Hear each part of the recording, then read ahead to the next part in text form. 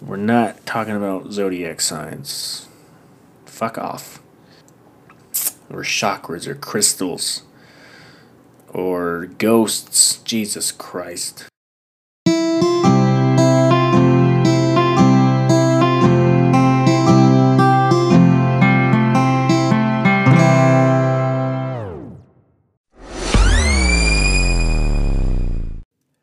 Hello, people. It's been quite some time since I've made a podcast. But things are starting to go back to normal. Today is Monday, February. Oh, Jesus. What's today? I'm gonna. Yeah, oh, Jesus. I feel like I should know this. This is pitiful. Um, it's like the 15th or 16th, something like that. No. It's the 20. It's the 21st. That's what it is. Yeah, yeah. But I can't remember what I talked about in the last podcast. Uh, I I got a job with Amazon. In case I didn't mention it before, I'm officially a delivery driver for Amazon, which is far superior than my last job by a lot. Like, it really puts things into perspective. Amazon is the number one business in the world for a reason. Is it Amazon or Apple? That's the number one business. Either way, Amazon kicks ass. They treat their employees right.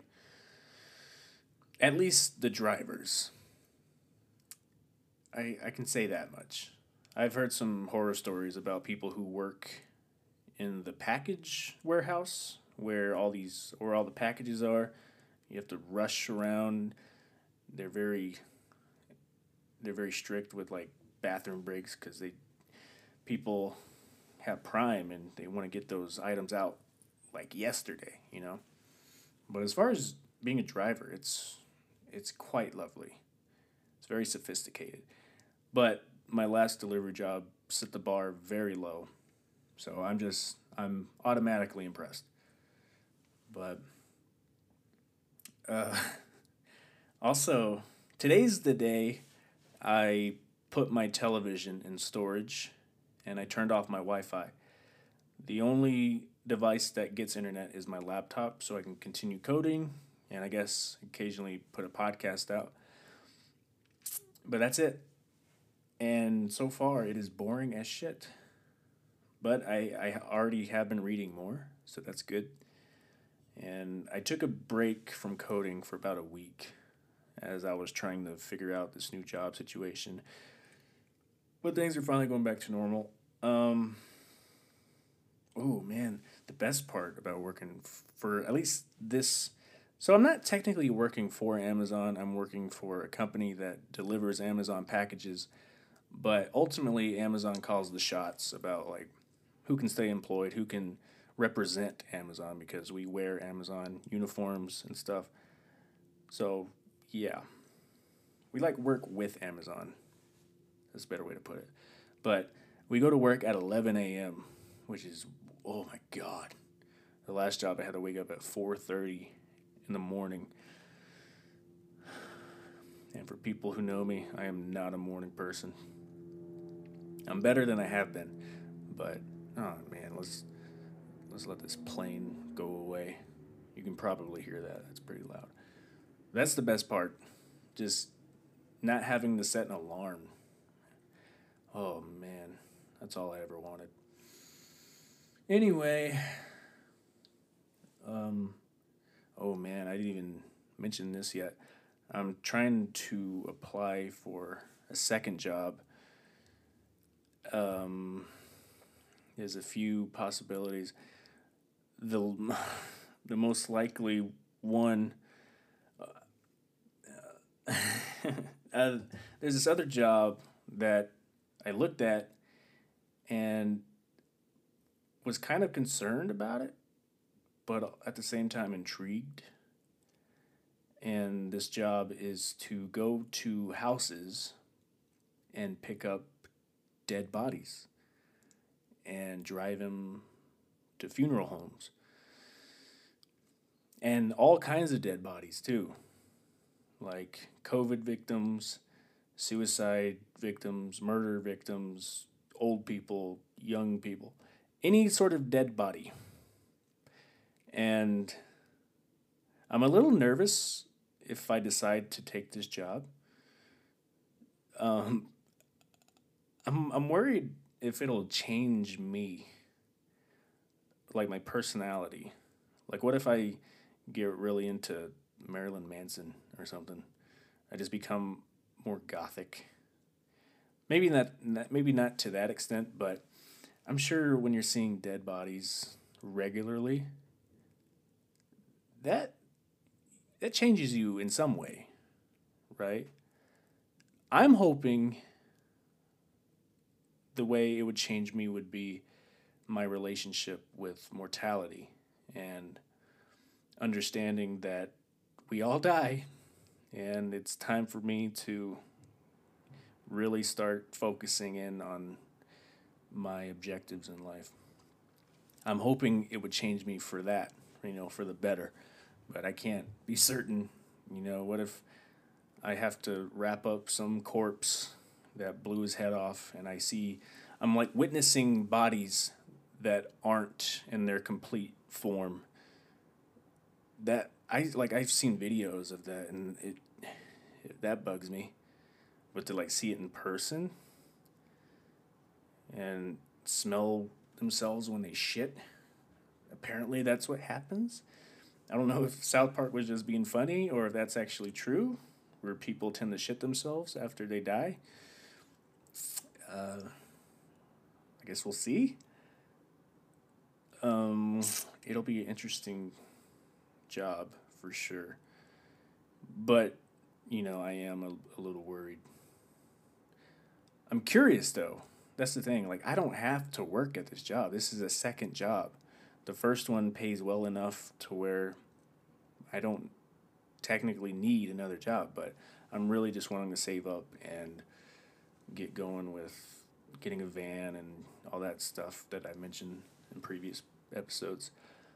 But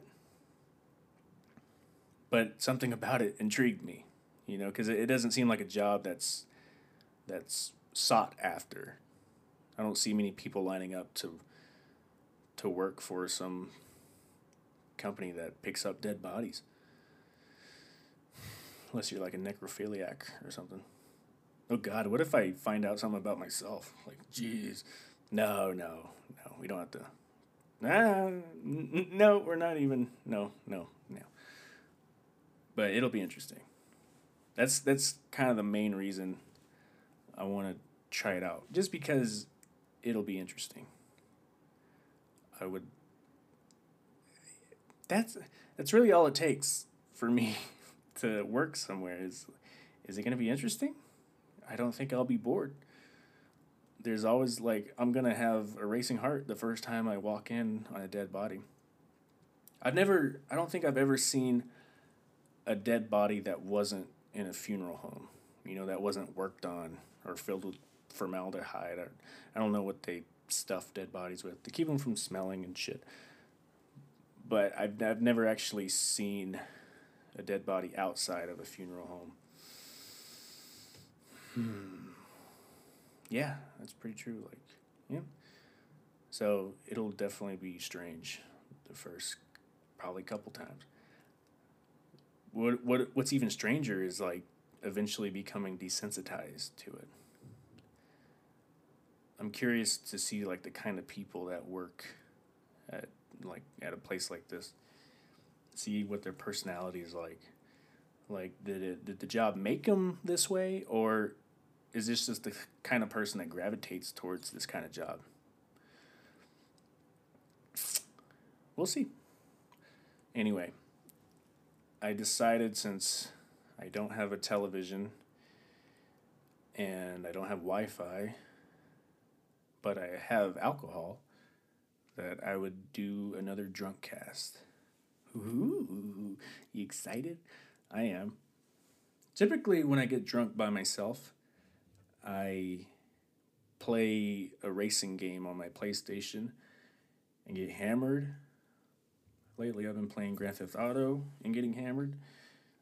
It's so fun online, man. I can't believe I never really messed with it until recently. Ooh, that's a great sound.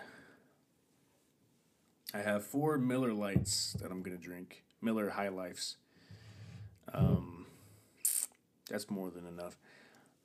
All I had today was a protein shake and I guess some Reese's cups, Reese's peanut butter cup. That's it though. I have not consumed much today. Also had boba, matcha green milk boba, green tea milk, something like that. It was good. It's okay. It's whatever. But yeah, cheers, baby.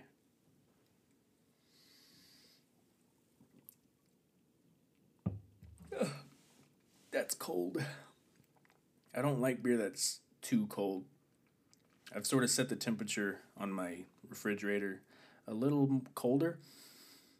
I like I don't like beer that's super cold, but I like milk or water that's really cold, like almost icy, like it almost has a slushy texture to it, especially if you leave it in the very back. It's colder back there. But yeah, I'm wearing my jacket right now because I was cold earlier, but now, no, I'm gonna leave it on. I felt the breeze as soon as I took it off my shoulders. But I'm placing my microphone in a new place right now, and I'm gonna. Hopefully, the audio is fine when I'm done with it. I and when I'm drinking, I may forget to keep my mouth forward on the microphone, but we'll see. Either way, this is gonna get published. Or I think it's been like over a week since I last made a podcast.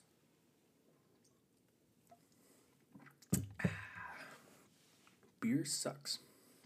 Miller High Life is so cheap. Uh, a 4 pack is $3, and a 12 pack is $7, something like that. But I was getting seltzers, a 12 pack for like $14. So a 12 pack of Miller High Life, it's half that. It's like they want you to be fat and they want you to be a fat alcoholic. That's why I stopped drinking beer because I was getting fat, bro. But I mentioned that before.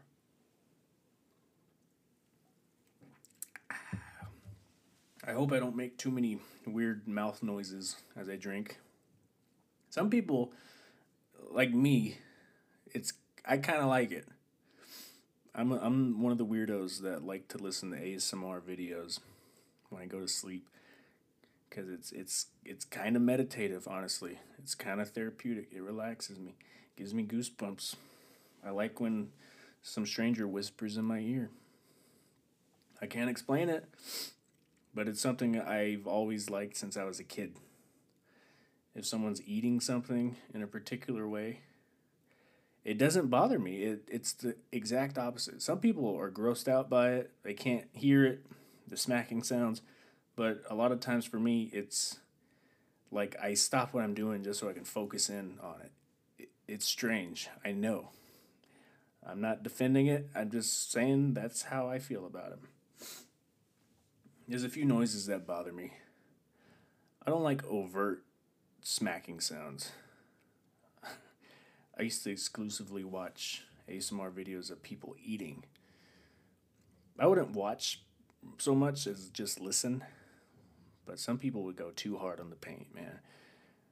One person was eating hot wings, but just sucking on every part.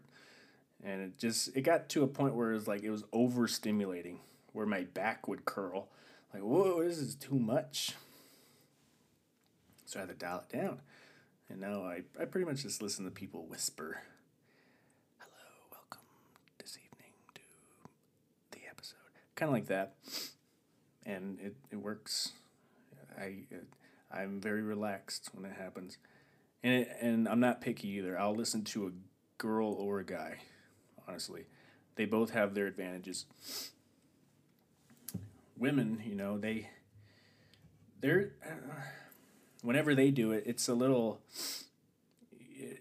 I guess, more reminiscent because it's feels more nurturing, I suppose, when I hear a woman whisper in my ear. But a man has very typically when they do ASMR, they do it because they know they have a good voice, a good like a lot of resin in their voice, good vibrations, and that's relaxing too. So I'm not picky.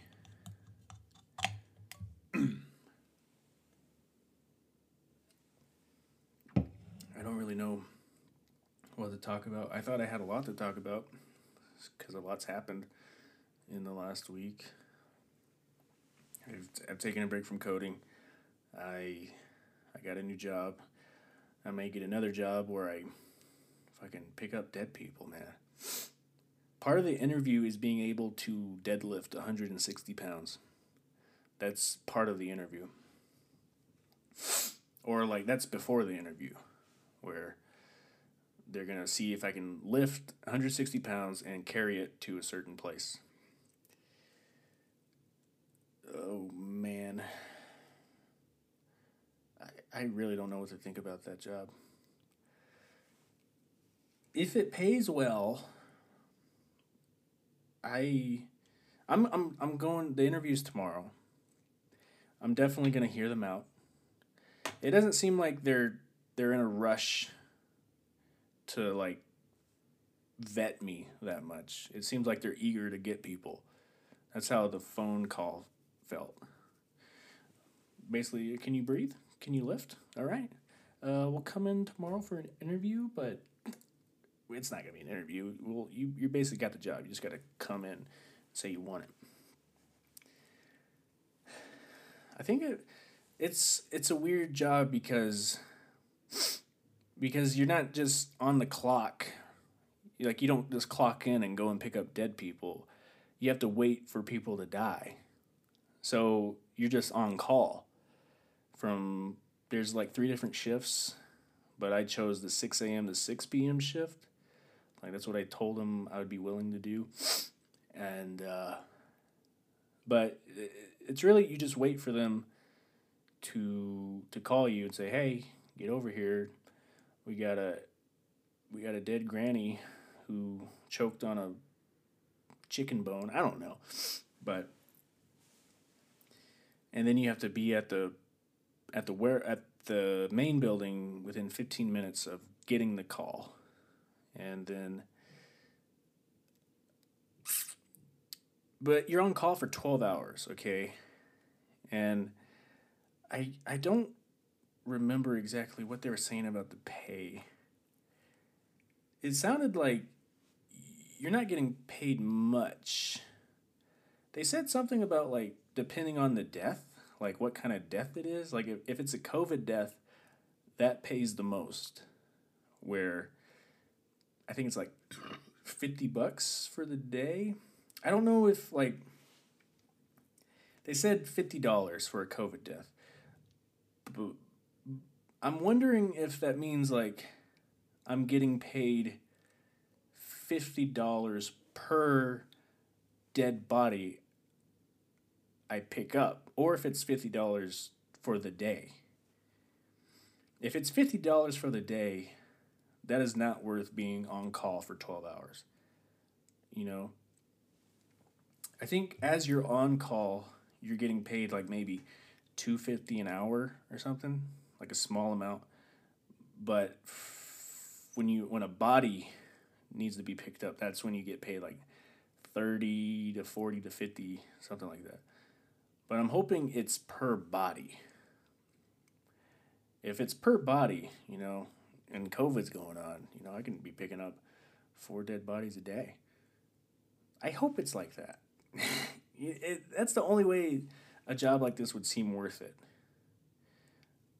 Otherwise, if I'm just waiting for 12 hours a day to just make $30, no, I'm not going to take this job. And because, I can't make plans for 12 hours, and the job is dealing with dead bodies. That is not worth $30 a day to do nothing, to just wait for a phone call. No. But I may do it if there's like several bodies to be picked up, and each body I get more money. Something like that. I could, yeah, yeah, I'd be willing to smell some shitty underwear for that. Oh man, this is. I don't. I hope this isn't unhealthy for me to like take a job like this. Like, but the thing is, the way I've always like. Let me take a beer real quick. The something I'm trying to be more mindful of is whenever something seems like the obvious answer, I want to challenge that, and working for a job like this where you go to some random house to pick up a dead relative and drive it to a funeral home, it seems like the obvious answer is that is going to be bad for your health, your mental health, to just be seeing dead bodies all the time. That it feels like that would be the obvious response to most people. So whenever I sense that, I want to then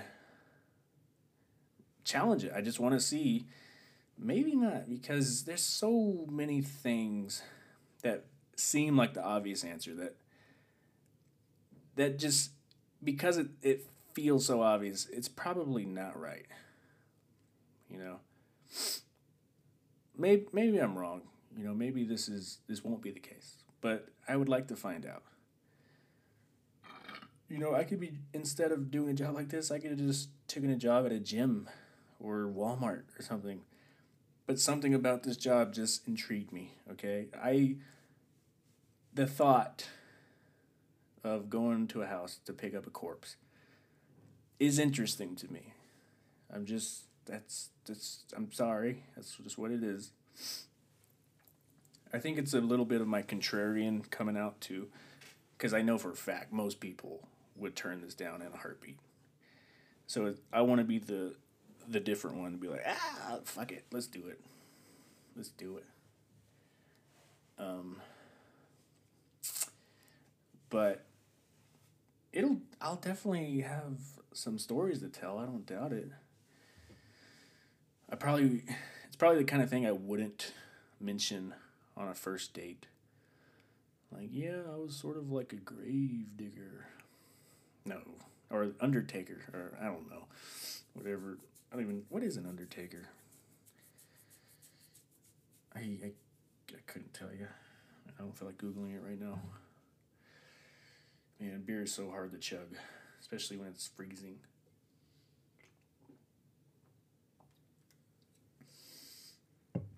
Yeah, my teeth hurt. I have sensitive teeth. I hope I can do 4 beers. I'm already 23 minutes in, and I feel like I'm only on half a beer out of 4. But anyway, I'll mention more about that job if I decide to take it, and I'm doing it for a while. Other than that, yeah, I mentioned earlier today was the day that I put my TV in my closet and I limited my internet to just my laptop. So my iPad doesn't have internet, my phone doesn't have internet, and my phone, I only give it 5 gigabytes of data a month. So I have to be super conservative on that. Because you can go through a gigabyte fast.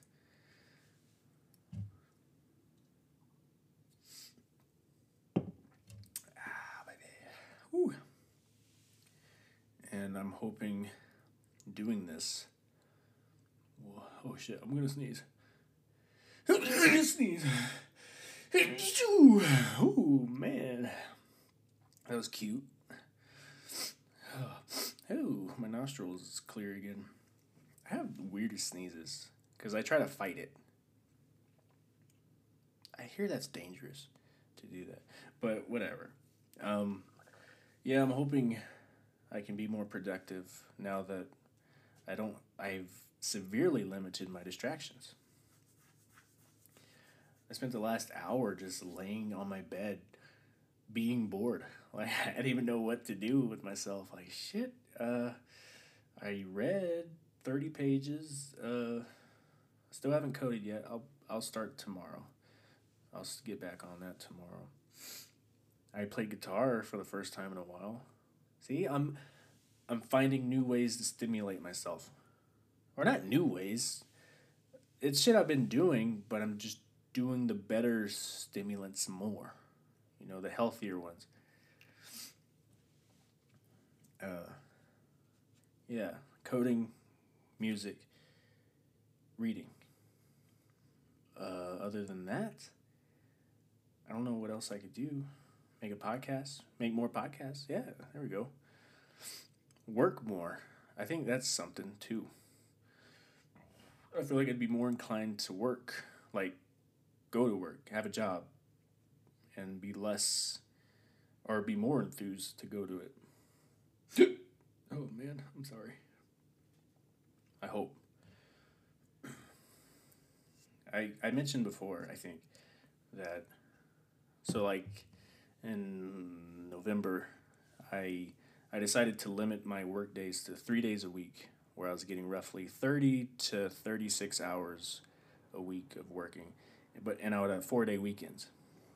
Now I'm trying to reverse that where I'm basically working every day. I'm currently working 3 days with Amazon, but I think they're getting ready to give me a fourth day. And with this job, this other one, we'll see. But I'm trying to reverse it and see how I am, like how I treat myself when I'm not working. Like, will working every day give me, like, help me sustain the momentum to continue working when I'm home? I think that was the biggest issue when I had 4 day weekends. Is I lost the momentum. Like I have 4 days to do nothing, or to do anything, and but a lot of those days were spent doing nothing, and I think a lot of that has to do with the fact that I just lost the momentum. But if I can just keep that going every day and keep on a solid schedule, maybe something can happen, and also I'll make more money. So that's always a plus. I'll try this dead body thing out for maybe like 2 weeks and see how I feel. That's me thinking about the money aspect though. You know, it could freak me out the first time I see a dead body and like, nope, never mind, fuck this, nope, nope, nope, nope, nope, nope. Like, what if my first body's like a suicide victim, where they like left a shitty note to their family? It was like, oh my god, damn, I never seen a body look like that before. You know, if they hung themselves and their face is all bloated, like Jesus, I don't. I mean, a part of me wants to see it. You know, it's. I feel like we all have that impulse, to an extent, like the urge to see something fucked up. I feel like that's in all of us. The best example I can use for myself is I kept seeing on Twitter about some video where it didn't really specify what it was, but people kept saying whatever you do, don't go watch yada yada titled on Google or whatever. And immediately I was like, okay, I gotta watch this now, because everyone's telling me not to. Like, okay, it's gonna be good. Like, or horrible, which also means good. And I found it and it was awful. I wish I didn't see it, but I still had to see it, you know? Like, I have a friend who will sometimes send me a link on Reddit, and I know it's going to be a fucked up video, but because the link is there, I have to click on it. I my brain won't let me ignore it. I have to see what it is. It I'm not gonna go looking for it unless people keep telling me not to. But I don't go looking for those videos. But if it's sent to me, god damn it, I'm probably gonna watch it. That one video on Twitter that people kept saying not to look up. It was a video of some teenage kid recording his suicide, and he used a shotgun to do the job. And what was the most disturbing part, not like him shooting himself in the face and you're seeing a head, or you're seeing a bottom half of a face missing its eyeballs and skull. That's messed up for sure visually, but the thing that stuck with me the most was before he did it, he yelled out to his mom and dad. He was like, "Mom, Dad," and then just pop. That one, that's the part that, oh God. Like, and the video kind of ended pretty quickly, but if it kept going to where like the parents came in and were reacting to it, that part would have disturbed me the most, probably.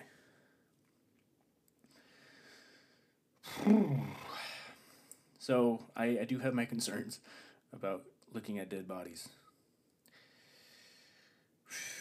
Well, it's different though, because the videos, when you see the videos, you're watching the actual thing like happen. But for this job, you're only you're looking at the post death. You're looking at the result of what happened before. You didn't actually see what happened.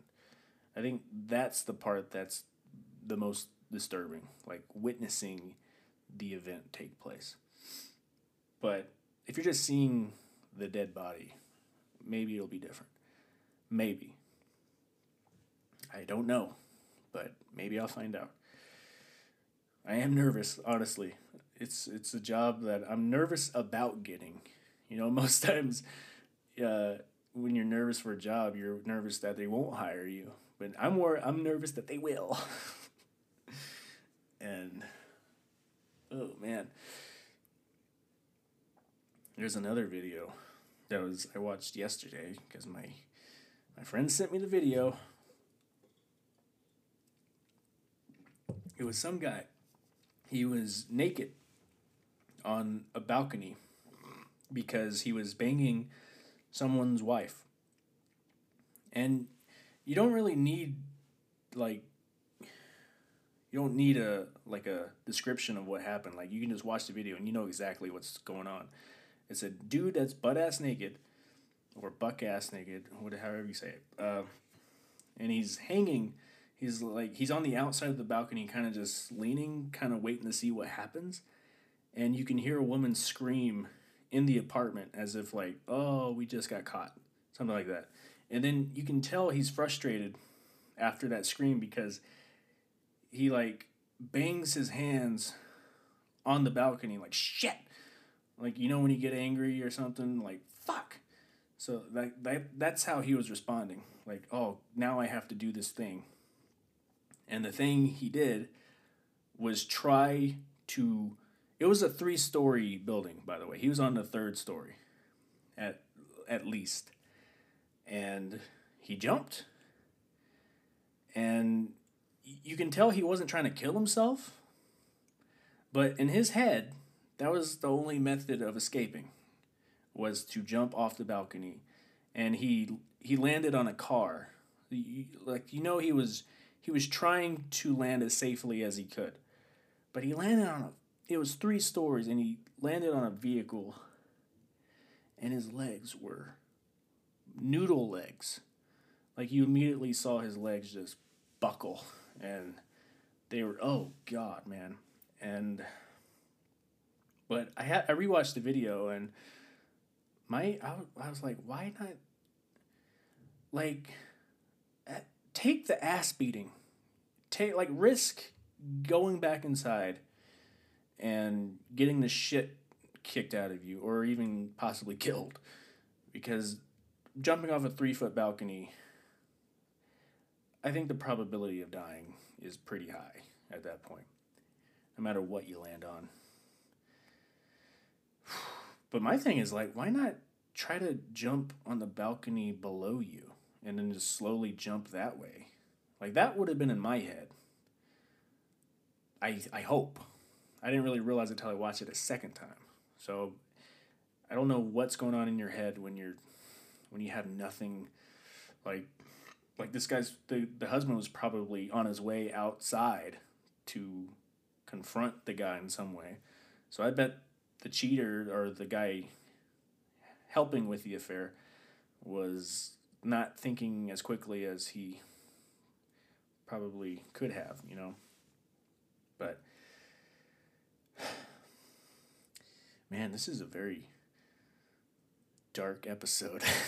I was hoping this would be a fun one because I'm getting drunk. I need to finish this first beer first.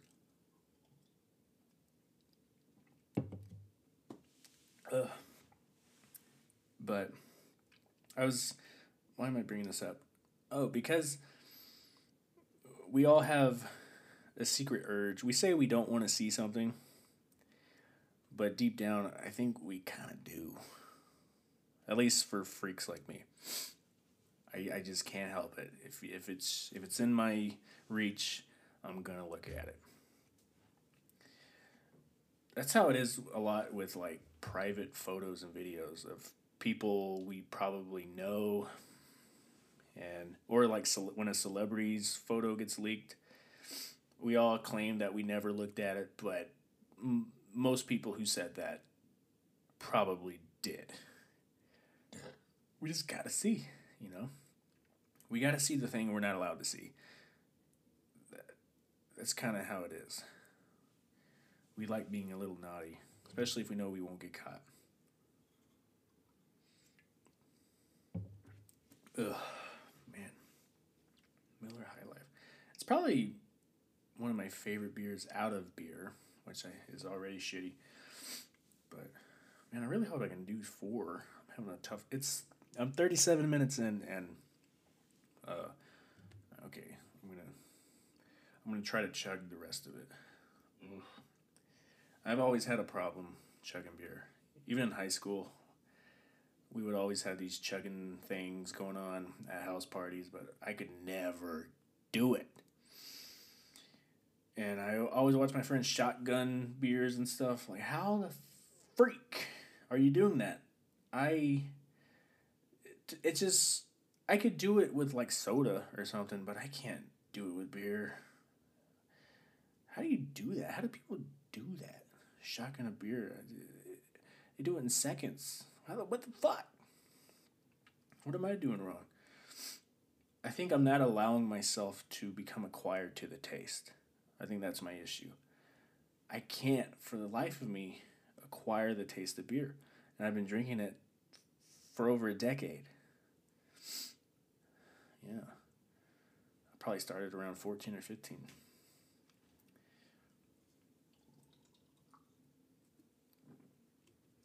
Ew. God damn it.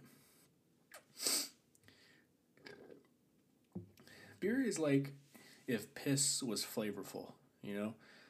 If you're going to drink the best tasting piss, it's beer. Still piss, but it's the best tasting piss. That's what beer is to me. Yuck. Oh, now that made it worse to try to drink. It's weird how, like, whenever you allow your brain to interpret something in a certain way, and now it's harder to consume it. Like, whenever you describe a certain food, like make a comparison to something gross, you're like, man, I was just enjoying this. Now I can't.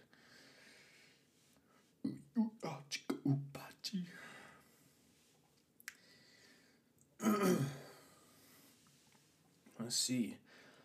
What can I talk about?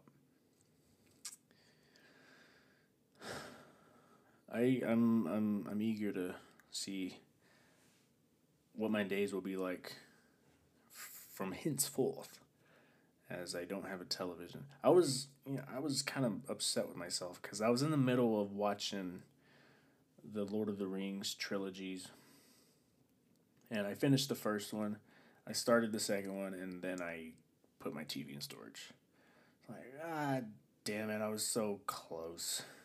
I also watched The Hobbits before Lord of the Rings, so I finished all the Hobbits. So I watched four Tolkien movies, four Hobbit movies. But I told myself, no, the TV's going in storage on Monday, and like, there's so many movies I've been wanting to see, so I can't just finish Lord of the Rings and I'll be like, well, I also wanted to watch Grand Budapest again or The House that Jack built. So I just said, no, it's got to go. It's going in storage. I'm sorry, Lord of the Rings. I apologize. Dalton would be so proud of me because I never watched Lord of the Rings growing up, but one day I finally decided, like, okay, I'm ready to give Lord of the Rings a shot. It's a instant classic, you know. It's so embedded in society, in our culture. Like, everyone knows Lord of the Rings, kind of. So I was wanting to watch all the franchises, you know, like Lord of the Rings, Harry Potter. Star Wars is the one I cannot get into. I've tried so many times. That's the one I tried the most with, was Star Wars. But I still cannot finish them for the love of fuck. Lord of the Rings was pretty easy to sit through, and it's definitely my favorite franchise out of the big ones. Harry Potter, it took me like 3 tries to get into it, but I finally sat down here, living here in Utah, and gave them all a shot. I bought the DVDs, and I watched them all. And I like Harry Potter. It's great. I tried watching Fantastic Beasts. Could not get into it. Couldn't. I was very bored with it. But Harry Potter's great. It's lovely. But Lord of the Rings is better. Star Wars, you can piss off. And I guess maybe I could try Pirates of the Caribbean. Maybe. We'll see. What are some other ones? That might be it, honestly. I mean, obviously there's like the Hunger Games and shit like that. All these book adaptations. But I'm going to stick with these ones. But not anymore. I have nothing to do. So I'm hoping I can entertain myself. Let's see, what can we talk about? I feel like it's been a fairly slow podcast thus far and kind of dark. How can I lighten the mood? Let's see.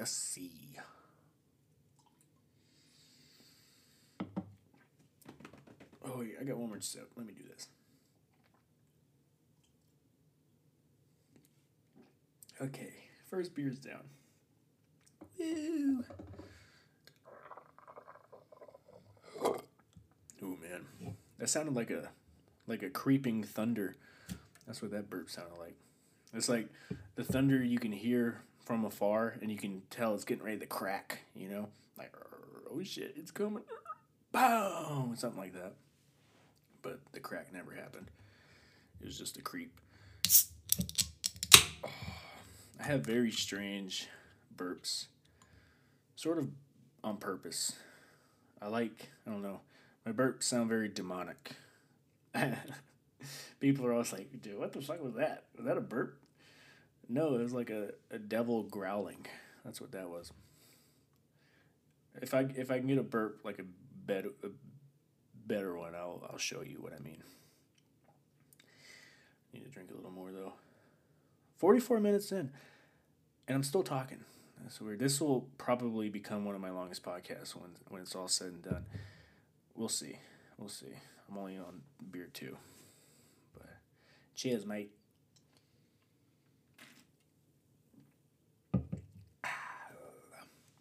I don't think dealing with dead bodies will make me a negative person.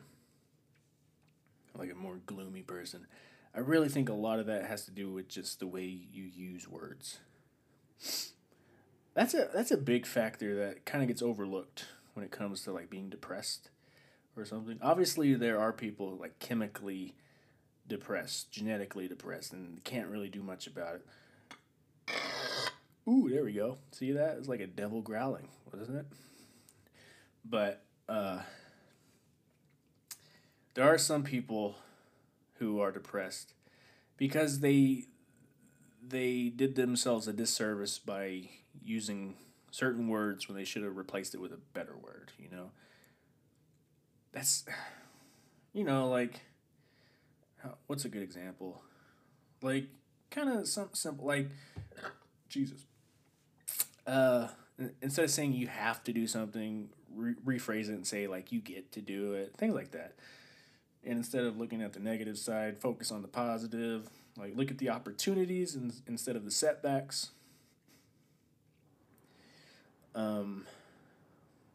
So okay, let's talk about this real quick. The last, remember a few weeks ago when I was talking about like I'm waiting on some news, and the results of this news will dictate whether I like stay in Utah or have to move back to Texas. So the news about that was I was waiting to find out if I was going to be a father. And I was shitting my pants for like 3 weeks waiting on the results. I took a DNA test. It eventually came back negative, and I wasn't the father. But for 3 weeks I was convinced that I was. Like the kid looked like me. I couldn't deny that we had very similar traits, and the mother, before we took the DNA test, she did like this facial recognition test. It's like not as accurate, but it was like an official thing, like something you had to pay for, and all that crap. Maybe I shouldn't say official, but it was supposed to be very reliable. It had good ratings and reviews and stuff, but it gave me a 100% facial like match. And at that point, I was like, yeah, I think I agree. So, like, that was the first week that happened. And the second week was we were waiting to have the DNA kit sent to both of us because we live in 2 different states. And that took a little while. And then the last week was just waiting on the results. But the throughout this whole 3 weeks, those 3 weeks, I was 100% preparing to be a father. Like I put a hold on all of my plans to go live in my van and things like that. Like I was getting ready. I was already looking at apartments for back home and jobs that are available and things like that. Like I was convinced I was moving back to Texas as soon as I got the results. And so this whole time I was I was pretty much only looking at it in a positive light. Like instead of looking at it as a setback, I was seeing opportunities. Like I have a chance to raise a child and instill in him values that I wish were instilled in me as a kid. As I was preparing to be a dad, I was looking back at my own childhood and realizing how unstructured it really was, and wishing I had more of a path set out for me. Not necessarily like a path other people wanted to have me go down, but a path in a sense where I was encouraged to be curious about things and keep trying things until I found something that worked for me. Things like that. Like learning how to have a love for reading and the value of reading books and uh, maybe learning a language or instruments or something like that. And I'm sure a lot of parents say that to themselves before they actually have the kid. Like, oh yeah, when I have a kid, I'm gonna teach him how to be Einstein, something like that. But when the kid actually comes, you're exhausted all the time, and you're like, fuck, I'll get to it tomorrow. I can't keep doing this shit, you know. So I'm sure there would have been a lot of that. Um, but the point is, the way I was preparing to be a father was almost all positive. Obviously, I was stressing out, uh, but I went to Barnes and Nobles and I was buying books more catered to kids because I was imagining, like what's a book I could read that I would like, but also could read to a kid, like when he's going to bed or something. So I bought the Grimm's fairy tales books because I've always wanted to read those, but it would be great to like there's my chance, there's my window to read this book because I can read it to a kid and things like that. And but I think the fact that I was doing that, you know, it, if he did turn out to be my kid, I would not have been as stressed out uh, than other than like if I was like ignoring it and like trying to convince myself that nah, that kid's not mine, things like that. Then I would have been more devastated to find out that the results were positive, and so that it's just a mental framing, and it really helped. That's the point. So, what was the point I was making? A lot of depression comes from the way we frame things and interpret things. And I feel like when you're young, depression is almost sort of like a trendy thing. It seems possible that you can very likely manufacture your own depression because you sort of see it as like an identity. Uh, there's something about depression that sort of makes people feel sophisticated, you know? Because we're always told that the smarter you are, the more likely you are to have depression. The more intelligent people suffer from depression they're because they have a more realistic lens of the world. But the way I see it is if you're so smart, why aren't you happy? Why can't you just figure out how to be not depressed if you're so intelligent, right? That's probably the best way to look at that. But we will hear something like, yeah, they're just statistically speaking, people with higher IQs are more likely to abuse drugs and become depressed. Uh, but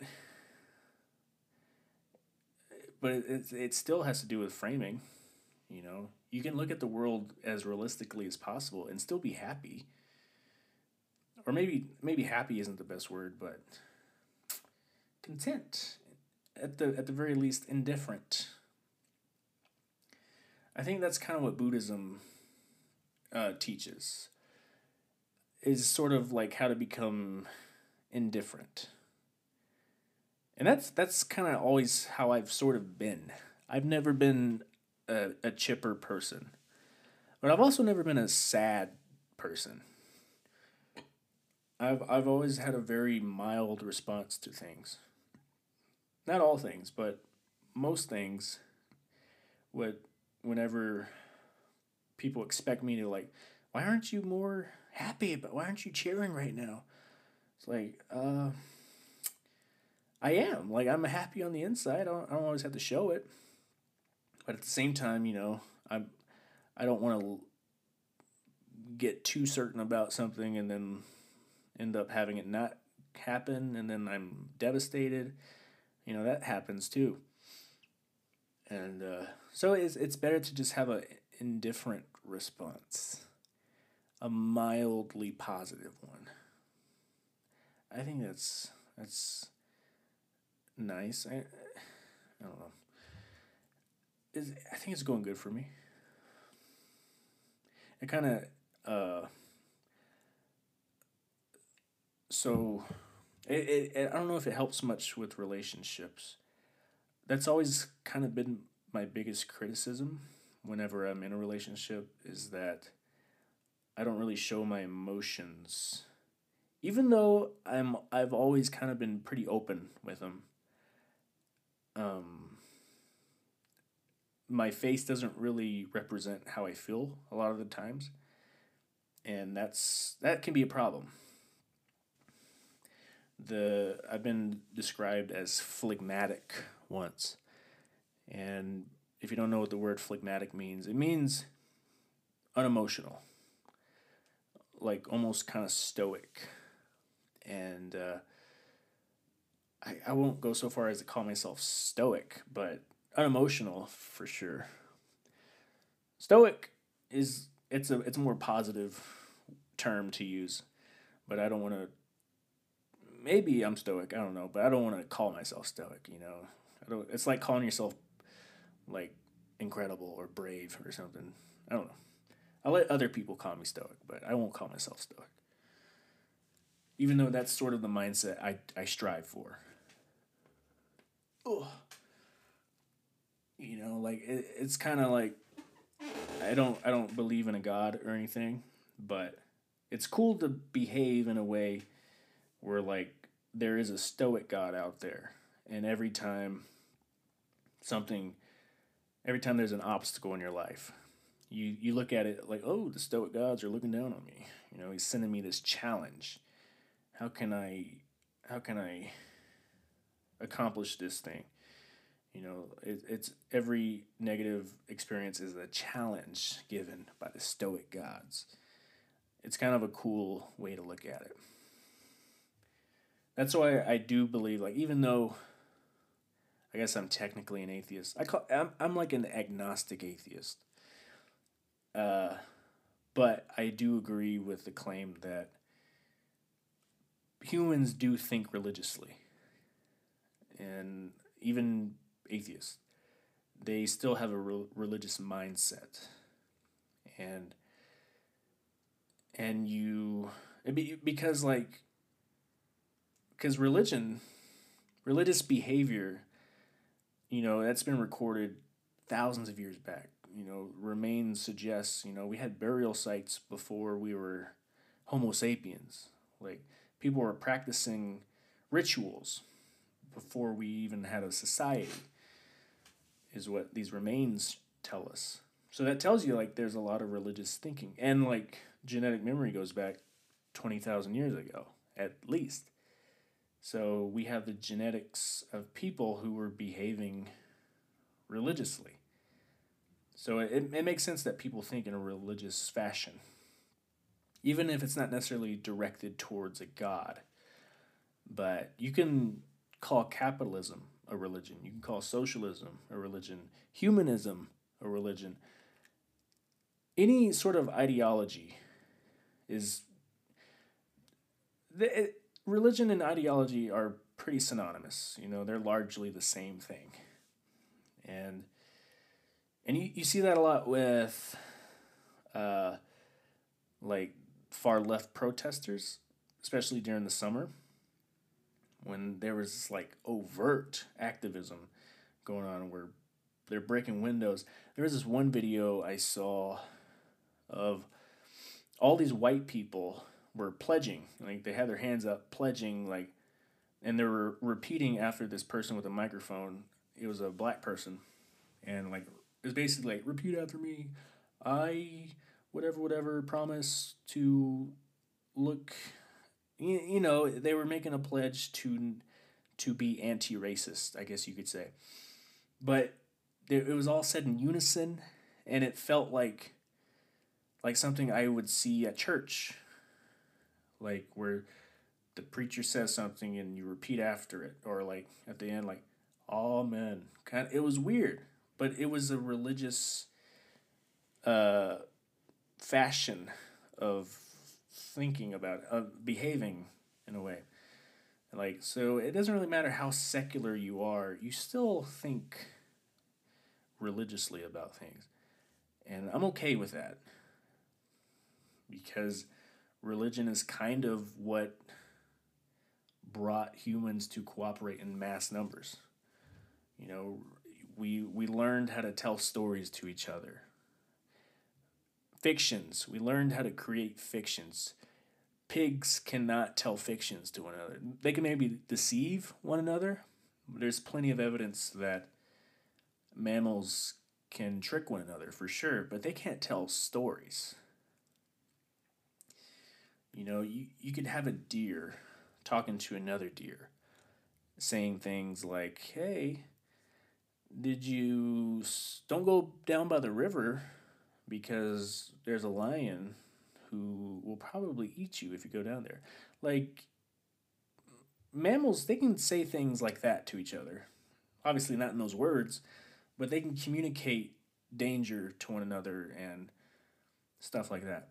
But a human, we can say things like, hey, that lion down by the river, he's your guardian angel. And if you pray to him, you will have all the blueberries you ever could ask for when you die, go to heaven. You know, we're the only mammals that can do that. And we'll be convinced by that story. So religion has had a huge impact on the way we cooperate as a society. And the same goes for capitalism. The same goes for any sort of system, because they all have a set of ethics and values to follow, and there's promise for goods if you stick to it, and if you go against it, there's consequences. Every system has that, and so it's a religion. It's an ideology. It's quite fascinating. Yeah, it's so hard to drink whenever I talk. Oh man, I'm sorry. If you don't like burping, I apologize, but it's a drunk cast. If people are drinking, you should expect belching to take place. Where was I going with this? Why was I mentioning? Man, damn it! Did I go on a tangent and I just completely forgot what I was talking about? Ooh, here we go. Um, Man, my mustache hairs, they like curl upward into my nostrils and make it itchy. Uh, God damn it! What was I talking about? So basically, that what I just said earlier, like 2 minutes ago, about religion and being a big impact. I got that book. I got that idea from *Sapiens* by Yuval Noah Harari. He makes a very compelling argument about that, and I agree wholeheartedly with him. And he himself doesn't believe in God, but he knows how effective thinking in that way is. And just because the stories are fake, just because it's a fiction, it doesn't make it automatically bad. You know, so that's something to distinguish. Like, just because I'm pointing out that it's all made up, I'm not necessarily criticizing it. I'm just pointing out that's just what it is. But we came a long way because of it. But now the question is, at this point, how necessary is it? How necessary is it to stick with all this? And in Yuval's second book, Homo Deus, he sort of makes the argument that the next religion that will probably rule over every other way of thinking will be damn it, what do you call it? Dataism. That's what it is. Dataism. Where once we go further into technology, the data will dictate our values, our behaviors, because the data knows us better than we know ourselves. And we sort of know that, like, we're figuring that out now with Facebook and Twitter. You have these algorithms that track your online behavior, and you get sent ads. And as you start deciding like which ads you click on the most and which ads you ignore, the algorithm modifies itself and becomes more and more sophisticated to cater to who you are. And it may get to a point where, the data, like, you instead of like praying to God and asking him like, what should I do? And it's weird how like people do that and like they get an answer, but like that was you. You gave yourself that answer. But anyway, but instead of doing that, you ask the data what you should do. And the data will give you a very close to perfect answer as the algorithms improve over time. And it's kind of scary, honestly, to think about, because imagine if Hitler had this data. Imagine what he could have done. Those who have the data own the future. So it's kind of scary to think about, like, who has control of this information and like what will they be able to do with it over time. How much of our decision making now is influenced by data, by algorithms, and we it's so subtle that we don't even realize it. Oh man, it is spooky to think about like how uncertain this future will become. But you can almost guarantee that it's going in that direction. I don't think we'll pull back. It doesn't seem likely. More companies make more money. And it's, from a business perspective, it's counterintuitive to go back to the way things were like in the 90s or even in the 60s or something. No, it's just going to keep moving forward. And I think it feels like the ultimate goal for humans is to just make life simpler and simpler. I mean, there is an argument like humans need to be productive in order to have a fulfilled life and things. But at the same time, entrepreneurship, their goal is to make shit easy for you. And that's why you buy their products, because it makes your life easier, which in turn makes your life less productive. You can take more shortcuts to get to the answer.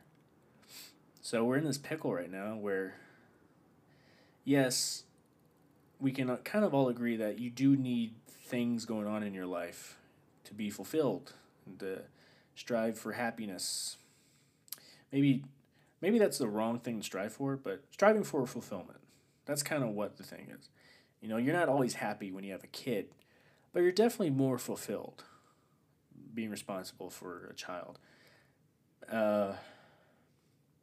Like, that's innate in humans, but at the same time, we encourage companies to make our lives easier.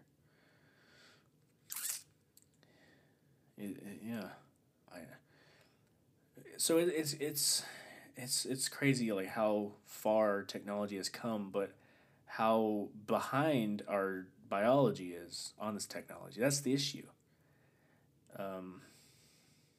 Our technology is advancing faster than humans are evolving. That's the problem. And yeah, that's what scares me. That's what scares a lot of people. And that's kind of the argument for like, I don't know if humans will survive forever. Most species to ever exist on the planet have gone extinct, like in the 90 percentile of all species are gone.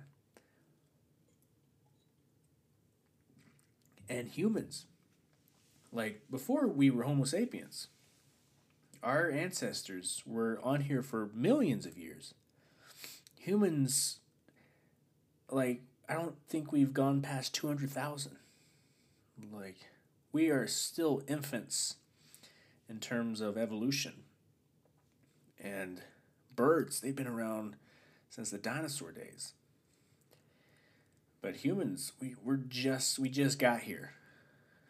And we're pretty damn close to having, there's been a lot of close calls throughout history. But it's hard to tell if it's getting better or worse. Like, we're in a weird place right now. Obviously, I'm a 20-year-old something, and I don't have as much wisdom as I probably think I do. But my gut tells me something. I have a feeling that I can't exactly put in concise words, but my gut is uncomfortable with this topic. Hopefully I've reached a threshold where my generation can download their consciousness into a computer. Come on, Elon Musk, help it out, baby. I hope we're there, like within the next 60 years or something. If not, then fuck. Damn it. It feels like we're at this time where we just missed it, We just missed the deadline. But who knows, honestly? Maybe the next Einstein will be born in 10 years from now. We'll see. We shall see. I've done over an hour of this, and it feels like I'm nowhere near done. Once I stop having things to talk about, then I'll stop. Yeah, I think this is officially my longest podcast. It's hard to tell. I can't remember. One of them I did over an hour, but I think I stopped pretty close to an hour. It's 11 right now? Holy shit balls. I know I have some texts waiting on me. I'm eager to check them. But no, I won't. I won't do it. I won't do it for you, baby. Man, what else can we discuss? I doubt most people make it past 20 minutes of my podcast. That's probably the case with most podcasts. Most people are kind of just checking it out. Like, is this worth listening to for the next hour? Probably not. But if you've made it this far, kudos, baby. Lick my balls. I'm just trying to see, like, whoever heard that, tell me. And I'll know you're committed to this podcast.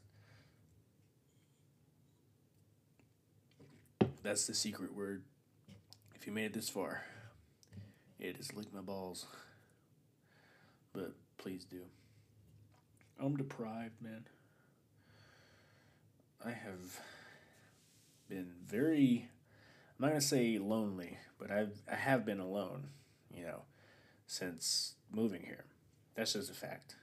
I wouldn't say lonely, though. I haven't been lonely. Ooh, that was a good one, right? But I have been alone for sure. I rarely talk to people these days. And sometimes it does get to me a little bit. But I do have... I've never known myself more than I know myself now. I have had some really memorable moments with myself. since moving to Utah. Like I have had legit moments where I broke down and cried, not because I'm lonely, but because I had a moment with myself where I had a better understanding of who I was, and it was like an epiphany, and the only way to like complete it was to just cry and not fight it. Just allow yourself to just bawl like a baby. And that's what I did. And it was wonderful. I was so happy when it was over, too. But you got to have those moments. You got to give yourself those moments, especially with guys. Like, we're always. It's becoming less so as the years go by. But my generation still, like, we're still dealing with issues like that, like being encouraged to keep it in, not let it out. You're not a man if you let it out. But that's all bullshit. It most growing up, I would always hear that shit, but it was from people I never respected, like people who barely had a high school education, and they're giving you advice on how to be a man. Like, come on, fuck off. I never appreciated that. Like you can easily look at someone's life and just be like, what? Who are you to give advice? And I guess a lot of people think that about me for sure. I definitely give advice on this podcast, but it's advice that I try to follow. It's not something that I hear. Well, it is something that I hear, but I adopt for the most part. I don't doubt that there's a few things that I've told other people to do, but I never did it myself. But I try to be very careful with that. I really do, honestly. But there's people who they'll like listen to Joel Osteen on Sunday morning and like, oh yeah, I heard this thing, or like, oh okay, sure, but you're not doing any of that. That scares me sometimes. Like, uh, I know so many people like in their 60s and 70s who it feels like in my head they just never figured it out. And when I say it, like they just never figured it out, it's like just the awakening. Some people go through their whole life never really having a realization about something. That scares me. I'm trying to like have as many as I can in my life. The problem, like the biggest issue, the biggest reason people are resistant to having these awakenings is because it's uncomfortable. You have some really sometimes unpleasant moments. And that's kind of what it was when I was crying. When I mentioned earlier about how I just cried. Like the thought, it made me feel bad, and I cried because of it. But I was just a little closer to being okay with it after I let myself cry. And an incident about when I was young. It's shit that like it's stuff that you shouldn't really beat yourself up for. Like you're a kid, but it's things that still stick with you. You can't really. It's hard to control that aspect. Or you did something as a kid, and you feel bad about it. You think like, oh, 20 years later, you're still that kid. You still remember it how you remembered it as a kid, and it it eats at you, and it shouldn't, but it does. You can't really help it. But the best thing you can do is to confront it, talk about it, and try, like, attempt to get past it. I don't think closure should be something you strive for, but just acknowledging it, not ignoring it. If there's something in your life that when it comes up, you immediately try to block it out, that is exactly the thing you need to focus more on. That's the best indicator. As soon as you catch something that you're trying to ignore, trying to just forget about, that is precisely the thing you need to think more about. That's the best method to catch it. Like, oh, am I trying to ignore this? Okay, let's not ignore this. Let's embrace it. Let's make this the prime focus of my thought right now. And that's something I definitely do. That's advice that I give, that I wholeheartedly practice. And I'm a better person because of it. I still got issues, obviously. That's something too that I'm I I it's something I realize later than I wish I had, but it also I think it's earlier than most people realize. Maybe not. I don't know. I'll say it and tell me if you agree. Uh, Most people go through life. Pretty much everyone. Not most people. Everyone goes through life never completely getting their shit together.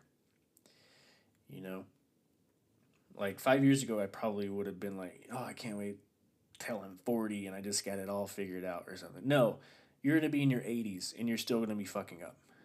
You're still gonna have problems. You're still gonna have flaws that you don't like about yourself well into your 80s.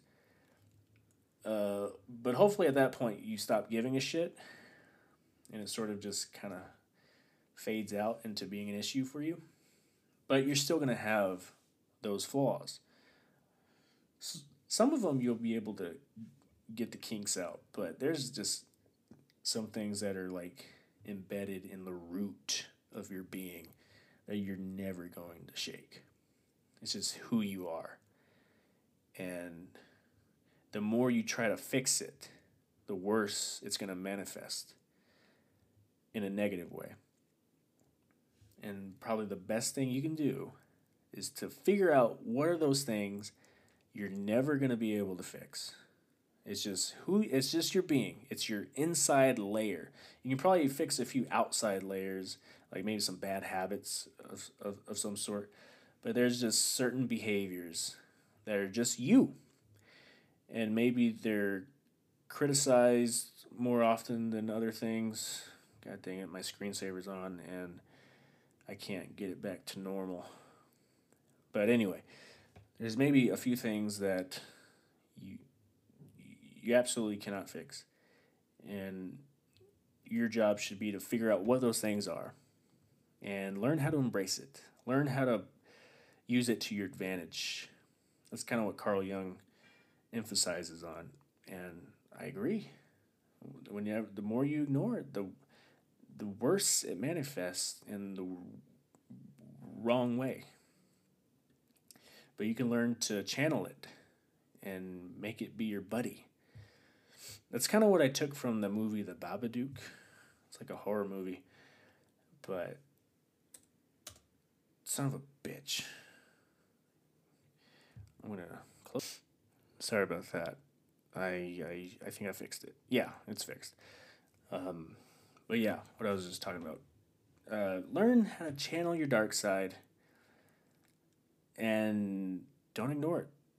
Don't ignore your dark side. Your dark side will either grow and overshadow your bright side. I guess that's one way to put it. Or you can have the yin yang and balance your dark side with your bright side and make it a part of who you are. I mean, it is who you are, but accept it. Don't hide it. Don't attempt to hide it. Freaking put it out in the front row, man, and just be that person. And that's one thing I'm trying to work on is shame. Having less of it. A lot of shame comes from cultural stigmatization. Like everyone, it's this agreement. How would you call it? Intercultural agreement. Everyone says, yeah, this is bad. And it's something I do. And like, well, it's who I am. I can't help it. And I can't hide it either. So I gotta embrace it. I don't have like shunning qualities, but if someone's a pedophile, that's a hard argument to make, honestly. If you're a pedophile and you can't help it, that's a good example. I always use pedophiles as examples for topics like this because it's an effective example, because obviously it's one of the worst things you could be. It's one of the worst impulses you could have is the urge to fuck young kids. But you can't help the fact that you have that urge. You could probably help the fact whether you act on it or not. But to have the urge, god dang it, I hate these pop ups. Cancel. But to have the urge is something you can't really control. No one chooses that, oh, you know what?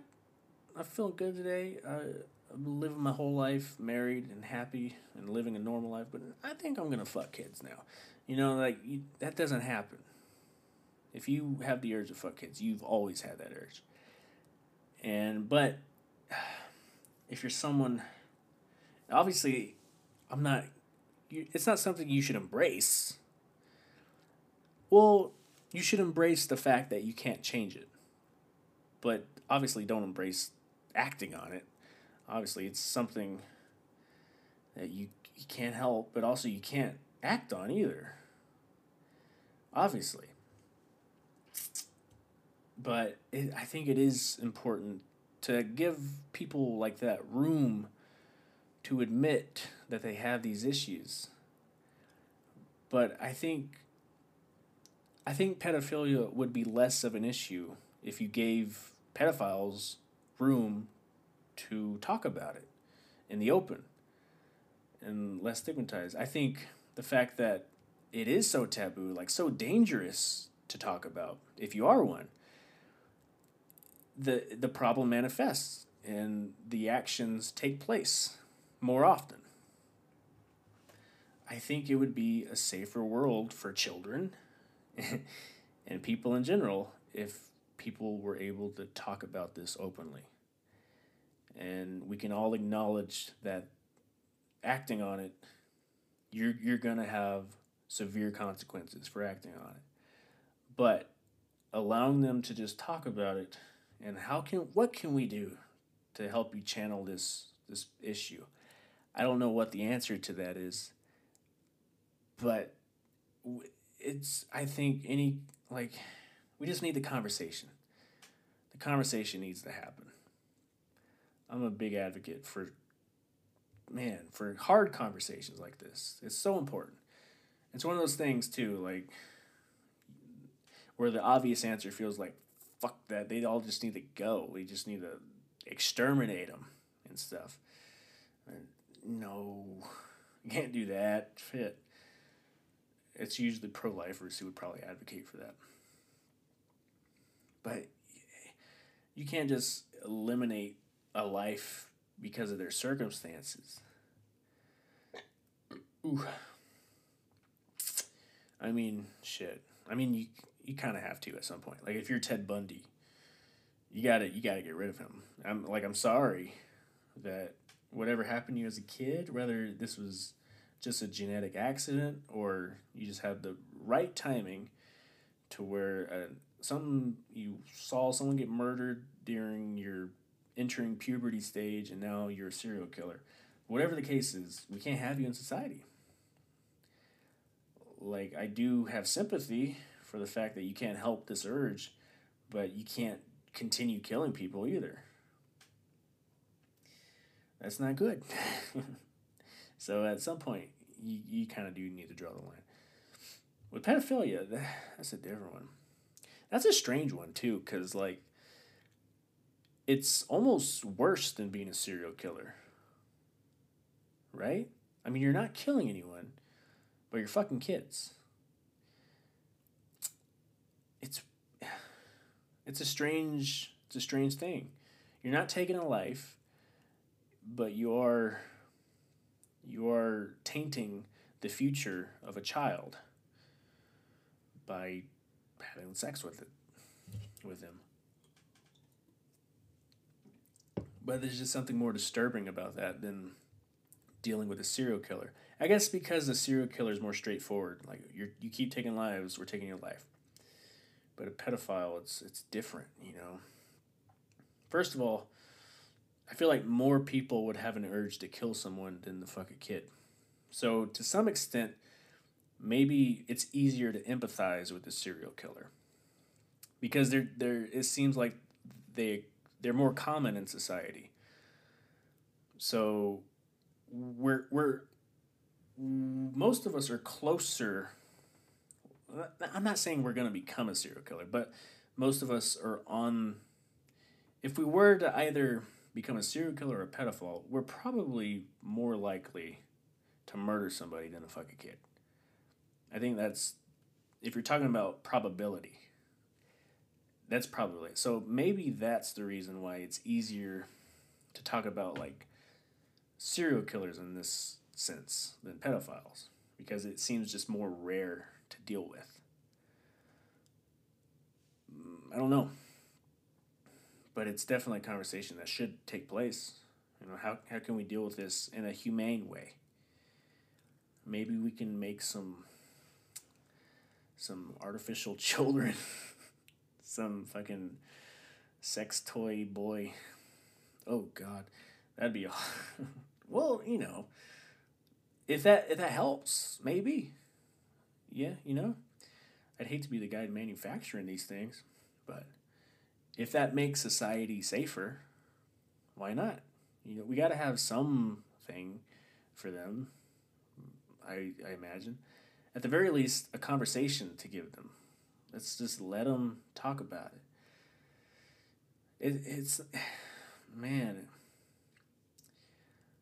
man. If I was president, I that'd be like a big focus. Not pedophilia, but like in general, the the encouragement of talking about things that are uncomfortable.